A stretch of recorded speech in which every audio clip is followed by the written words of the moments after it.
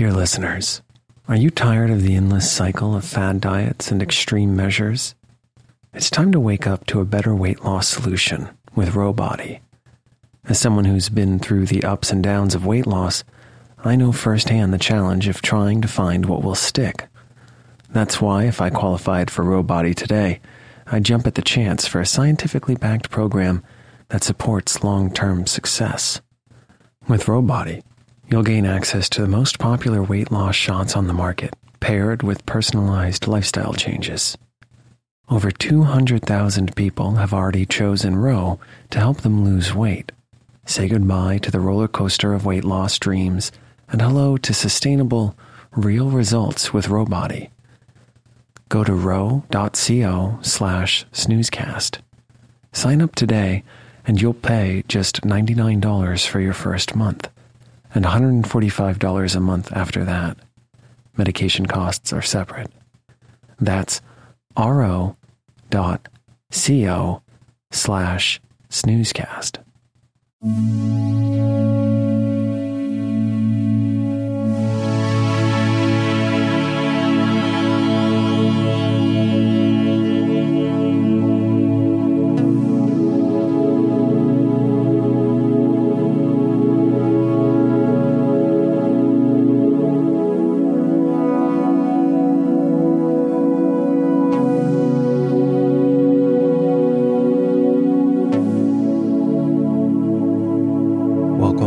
To Snoozecast, the podcast designed to help you fall asleep. Find us on snoozecast.com and follow us on Instagram @snoozecast to find behind-the-scenes content. If you enjoy our show, please write a review on the Apple Podcasts app. Please know that we read and appreciate every single one. If you would like to get an email once a week with upcoming sleep stories and other news, subscribe to this newsletter at snoozecast.com. This episode is brought to you by our Patreon supporters and by The Trading of Geese. Tonight, we'll read the conclusion to The Blue Carbuncle from The Adventures of Sherlock Holmes, written by Arthur Conan Doyle. The first part of this story originally aired on September 4th, 2020, and we rebroadcast it yesterday for easy access. In the first part, London prepares for Christmas, and a near-priceless gemstone called the Blue Carbuncle has gone missing. John Horner, a plumber, is soon arrested for the theft, but pleads innocence. Just after Christmas, Holmes is contemplating a hat that was dropped by a man in a scuffle with some street ruffians, along with the man's Christmas goose. It turned out that the goose, upon being prepared for dinner, had the blue carbuncle in its stomach, called the crop. The goose bore a tag with the name Henry Baker. So Holmes must figure out how to find Mr. Baker and find out if he knew that there was a priceless gem within his stolen goose. We will open with Dr. Watson paying a visit to Holmes.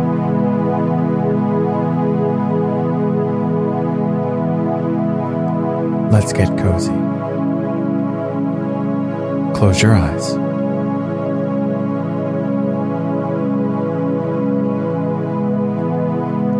Relax your body into the softness of your bed.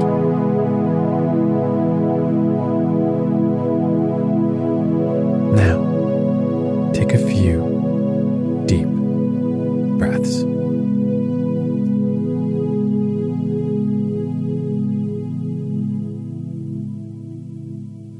Me and a tall man in a Scotch bonnet with a coat which was buttoned up to his chin were shown up to Holmes' room together. "Mr. Henry Baker, I believe," said Holmes, rising from his armchair and greeting his visitor with the easy air of geniality which he could so readily assume. "Pray, take this chair by the fire, Mr. Baker. It is a cold night, and I observe that your circulation is more adapted for summer than for winter. Ah, Watson, you have just come at the right time. Is that your hat, Mr. Baker? Yes, sir, it is undoubtedly my hat. He was a large man with rounded shoulders, a massive head, and a broad, intelligent face, sloping down to a pointed beard of grizzled brown, a touch of red in nose and cheeks, with a slight tremor of his extended hand, recalled Holmes' surmise as to his habits. His rusty black frock coat was buttoned right up in front, with the collar turned up, and his lank wrists protruded from his sleeves without a sign of cuff or shirt. He spoke in a slow, staccato fashion, choosing his words with care, and gave the impression generally of a man of learning and letters who had ill usage at the hands of fortune. We have retained these things for some days, said Holmes, because we expected to see an advertisement from you giving your address. I am at a loss to know now why you did not advertise. Our visitor gave a rather shamefaced laugh. Shillings have not been so plentiful with me as they once were, he remarked. I had no doubt that the gang of roughs who assaulted me had carried off both my hat and the bird. I did not care to spend more money in a hopeless attempt at recovering them. Very naturally. By the way, about the bird, we were compelled to eat it. To eat it? Our visitor half rose from his chair in his excitement. Yes. It would have been of no use to anyone had we not done so. But I presume that this other goose upon the sideboard, which is about the same weight and perfectly fresh, will answer your purpose equally well. Oh, certainly, answered Mr. Baker with a sigh of relief. Of course, we still have the feathers, legs, crop, and so on of your own bird, so if you wish, the man burst into a hearty laugh. They might be useful to me as relics of my adventure, said he. But beyond that, I can hardly see what use the disjecta membra of my late acquaintance are going to be to me. No, sir, I think that, with your permission, I will confine my attentions to the excellent bird which I perceive upon the sideboard. Sherlock Holmes glanced sharply across at me with a slight shrug of his shoulders. There is your hat, then, and there your bird, said he. By the way, would it bore you to tell me where you got the other one from? I am somewhat of a fowl fancier, and I have seldom seen a better grown goose. Certainly, sir, said Baker, who had risen and tucked his newly gained property under his arm. There are a few of us who frequent the Alpha Inn, near the museum. We are to be found in the museum itself during the day, you understand. This year our good host, Windigate, by name, instituted a goose club, by which, on consideration of some few pence every week, we were each to receive a bird at Christmas. My pence were duly paid, and the rest is familiar to you. I am much indebted to you, sir, for a Scotch bonnet is fitted neither to my years nor my gravity. With a comical pomposity of manner, he bowed solemnly to both of us and strode off upon his way.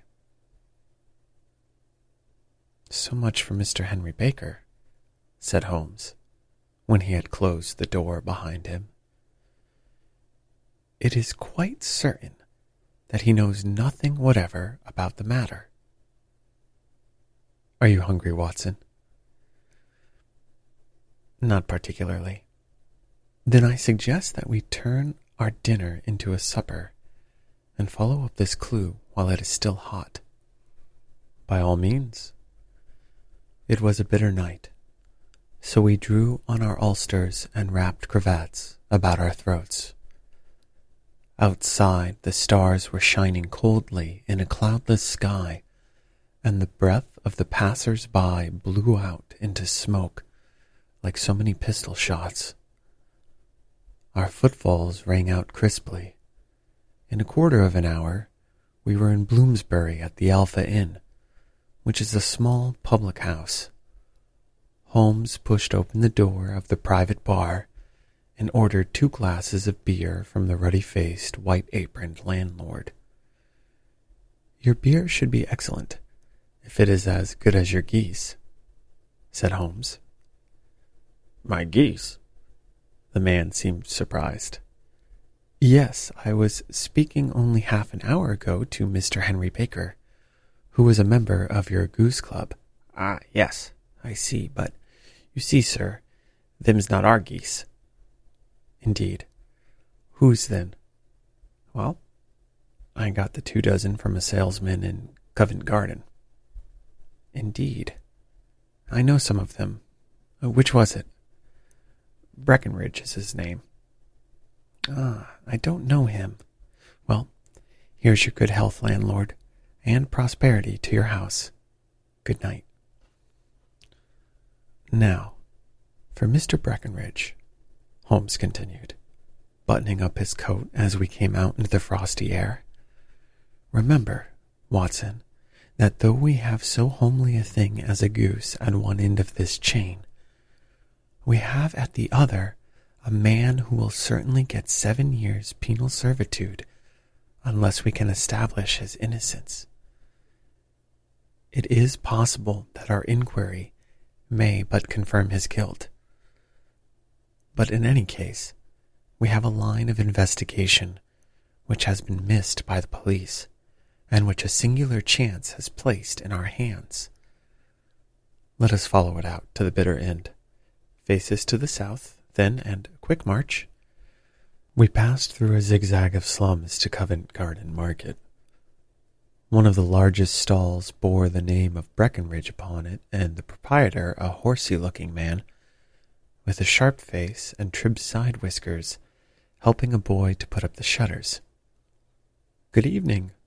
It's a cold night," said Holmes. The salesman nodded and shot a questioning glance at my companion. "Is sold out of geese, I see," continued Holmes, pointing at the bare slabs of marble. "Let you have 500 tomorrow morning." "That's no good." "Well, there are some on the stall with the gas flare." "Ah, but I was recommended to you." "Who by?" "The landlord of the Alpha." "Ah, yes, I sent him a couple of dozen." "Fine birds they were, too. Now where did you get them from?" To my surprise, the question provoked a burst of anger from the salesman.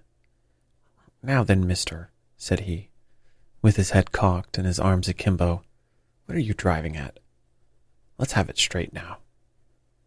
"It is straight enough. I should like to know who sold you the geese which you supplied to the Alpha." "Well then, I shan't tell you. So now."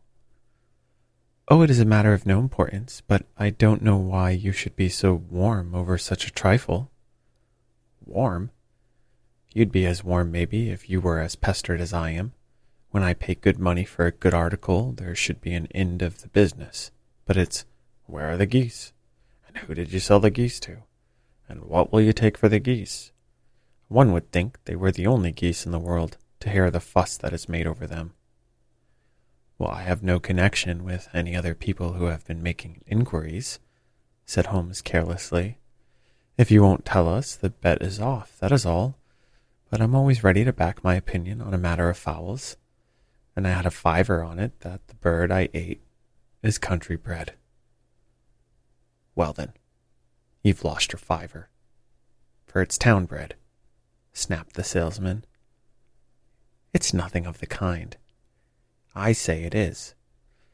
I don't believe it. Do you think you know more about fowls than I, who have handled them ever since I was a nipper? I tell you, all those birds that went to the Alpha were town bred. You'll never persuade me to believe that. Will you bet then? It's merely taking your money, for I know that I am right. But I'll have a sovereign on with you just to teach you not to be obstinate. The salesman chuckled grimly.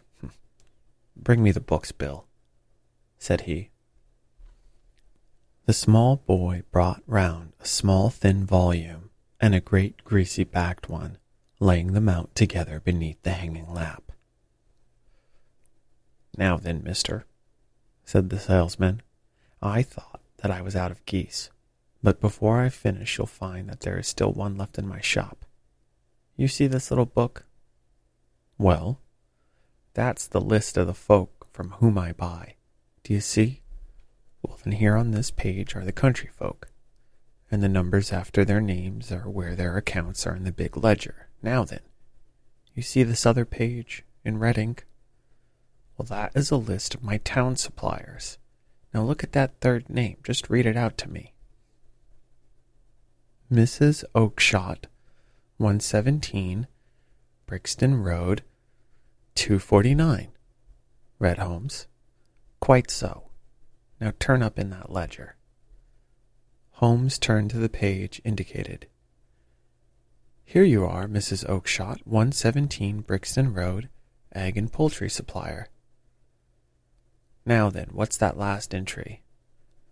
December 22nd, 24 geese at 7S6D. Quite so. There you are.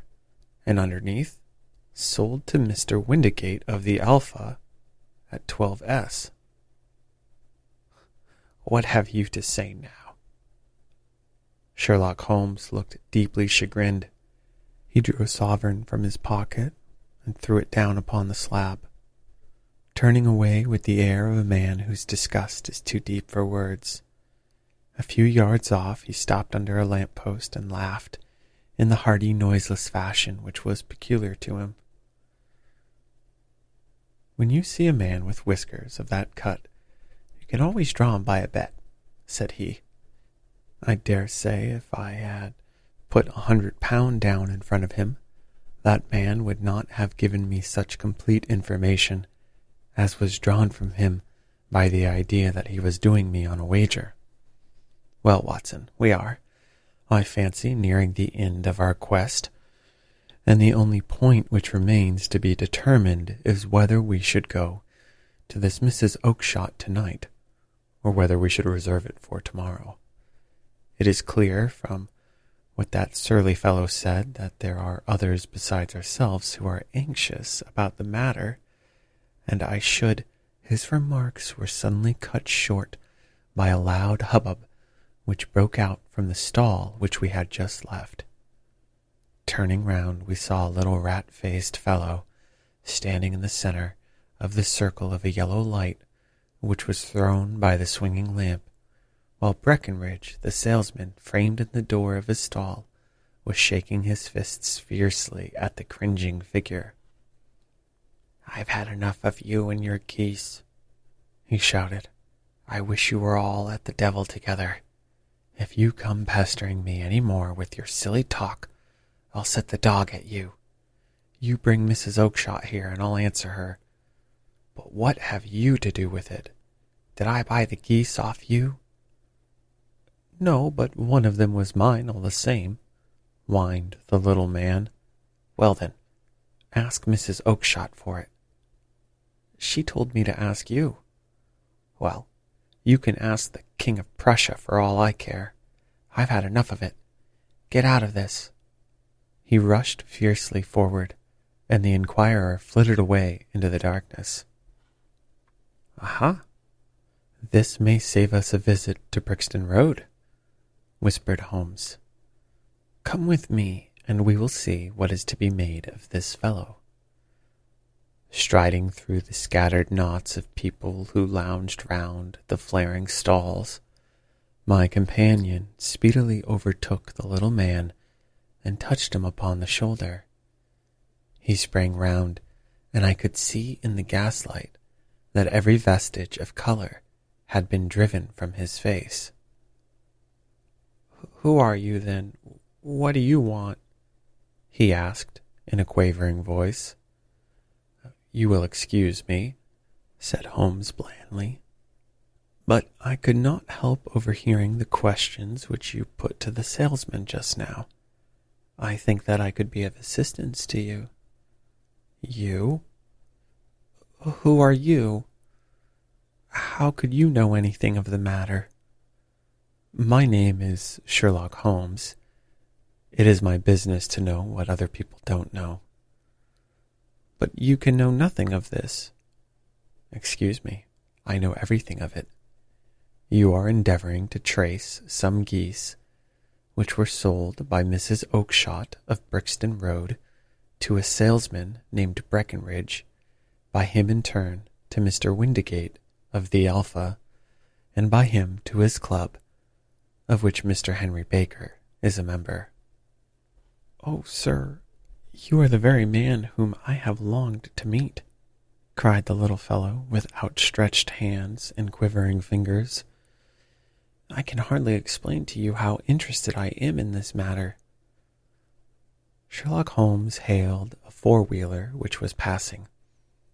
"In that case, we had better discuss it in a cozy room rather than in this wind-swept marketplace," said he. "But pray tell me, before we go farther, who it is that I have the pleasure of assisting." The man hesitated for an instant. "My name is John Robinson," he answered with a sidelong glance. No, the real name," said Holmes sweetly. "It is always awkward doing business with an alias." A flush sprang to the white cheeks of the stranger. "Well, then," said he, "my real name is James Ryder." "Precisely so. Head attendant at the Hotel Cosmopolitan. Pray step into the cab, and I shall soon be able to tell you everything which you wish to know." The little man stood glancing from one to the other of us with half-frightened, half-hopeful eyes, as one who is not sure whether he is on the verge of a windfall or of a catastrophe. Then he stepped into the cab, and in half an hour we were back in the sitting-room at Baker Street. Nothing had been said during our drive, but the high, thin breathing of our new companion and the claspings and unclaspings of his hand spoke of the nervous tension within him. "Here we are," said Holmes, cheerily, as we filed into the room. "The fire looks very seasonable in this weather. You look cold, Mr. Ryder. Pray, take the basket chair. I will just put on my slippers before we settle this little matter of yours. Now then, you want to know what became of those geese?" "Yes, sir. Or rather, I fancy of that goose. It was one bird, I imagine, in which you were interested. White, with a black bar across the tail." Ryder quivered with emotion.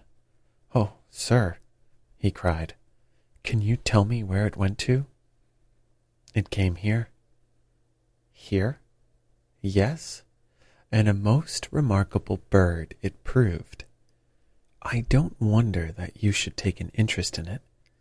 It laid an egg after it was dead, the bonniest, brightest little blue egg that ever was seen.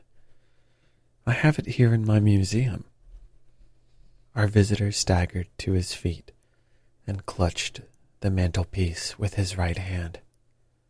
Holmes unlocked his strong box and held up the blue carbuncle, which shone out like a star with a cold, brilliant, many-pointed radiance.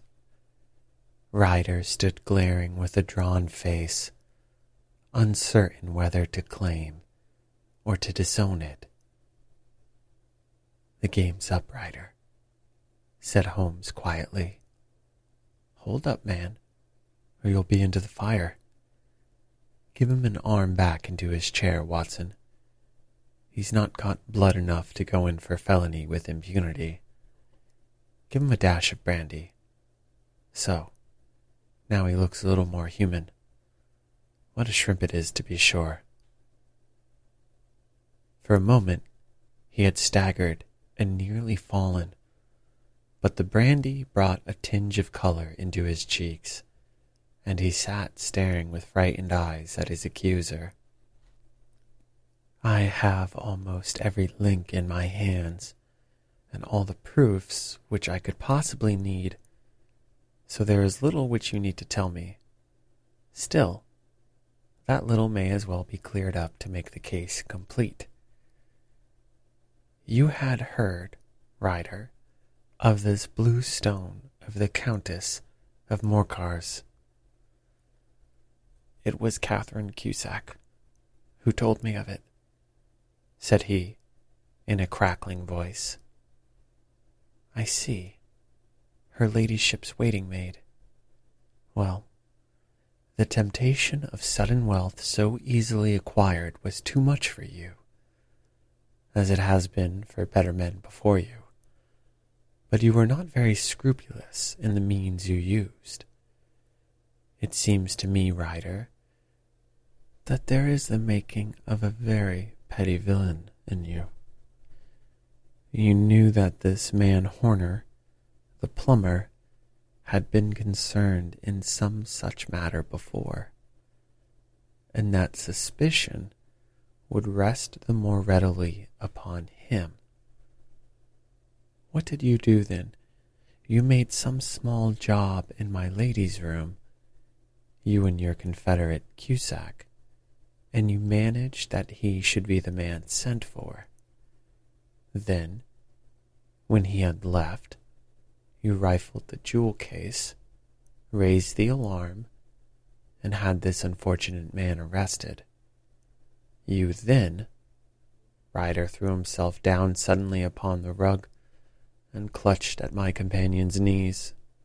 "For God's sake, have mercy," he shrieked. "Think of my father, of my mother. It would break their hearts. I never went wrong before. I never will again. I swear it. I'll swear it on a Bible. Don't bring me to court." "Get back into your chair," said Holmes sternly. "It is very well to cringe and crawl now, but you thought little enough of this poor Horner in the dock for a crime of which he knew nothing." "I will fly, Mr. Holmes. I will leave the country, sir. Then the charge against him will break down." "We will talk about that. And now let us hear a true account of the next act. How came the stone into the goose, and how came the goose into the open market? Tell us the truth, for there lies your only hope of safety." Ryder passed his tongue over his parched lips. "I will tell you just as it happened, sir," said he.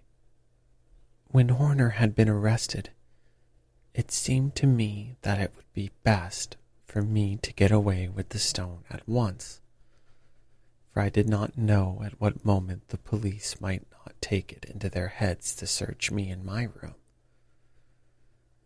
There was no place about the hotel where it would be safe. I went out, as if on some commission, and I made for my sister's house. She had married a man named Oakshott, and lived in Brixton Road, where she fattened fowls for the market. All the way there every man I met seemed to be a policeman or a detective, and For all that, it was a cold night. The sweat was pouring down my face before I came to the Brixton Road. My sister asked me what was the matter and why I was so pale, but I told her that I had been upset by the jewel robbery at the hotel.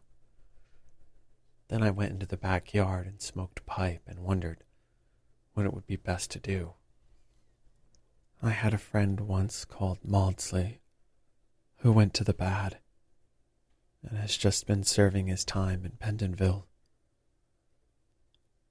One day he had met me and fell into talk about the ways of thieves and how they could get rid of what they stole.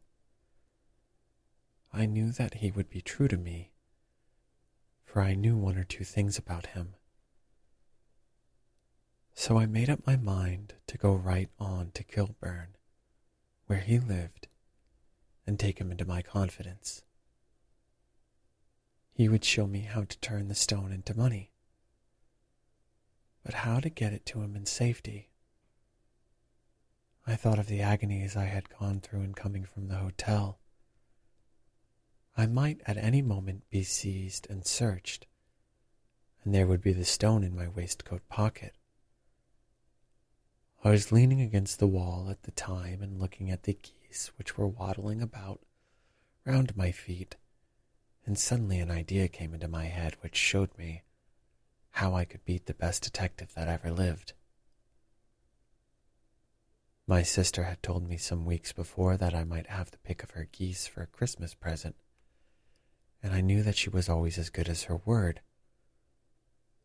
I would take my goose now, and in it I would carry my stone to Kilburn. There was a little shed in the yard, and behind this I drove one of the birds, a fine big one, white, with a barred tail. I caught it, and prying its bill open, I thrust the stone down its throat as far as my finger could reach. The bird gave a gulp, and I felt the stone pass along its gullet and down into its crop. But the creature flapped and struggled, and out came my sister to know what was the matter. As I turned to speak to her, the brute broke loose and fluttered off among the others. "Whatever were you doing with that bird, Jem?" says she. "Well," said I, "you said you'd give me one for Christmas, and I was feeling which was the fattest." "Oh," says she, "we've set aside yours for you. Jem's bird, we call it. It's the big white one over yonder. There's 26 of them, which makes one for you, and one for us, and 2 dozen for the market." "Thank you, Maggie," says I, "but if it's all the same to you, I'd rather have that one I was handling just now." "The other one is a good 3 pound heavier," said she, "and we fattened it expressly for you." "Never mind, I'll have the other one, and I'll take it now," said I. "Oh, just as you like," said she, a little huffed. "Which is it you want, then?" "That white one with the barred tail, right in the middle of the flock." "Oh, very well. Take it with you." Well, I did what she said, Mr. Holmes, and I carried the bird all the way to Kilburn. I told my pal what I had done, for he was a man that was easy to tell a thing like that to. He laughed until he choked, and we got a knife and opened the goose. My heart turned to water, for there was no sign of the stone, and I knew that some terrible mistake had occurred. I left the bird, rushed back to my sister's, and hurried into the backyard. There was not a bird to be seen there. "Where are they all, Maggie?" I cried. "Gone to the dealers, Jem." "Which dealers?" "Breckenridge, of Covent Garden." "But was there another one with a barred tail?" I asked. "The same as the one I chose?" "Yes, Jem. There were 2 barred-tailed ones, and I could never tell them apart."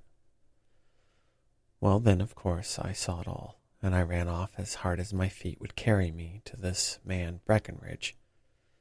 But he had sold the lot at once, and not one word would he tell me as to where they had gone. You heard him yourselves tonight. Well, he has always answered me like that. My sister thinks that I am going mad.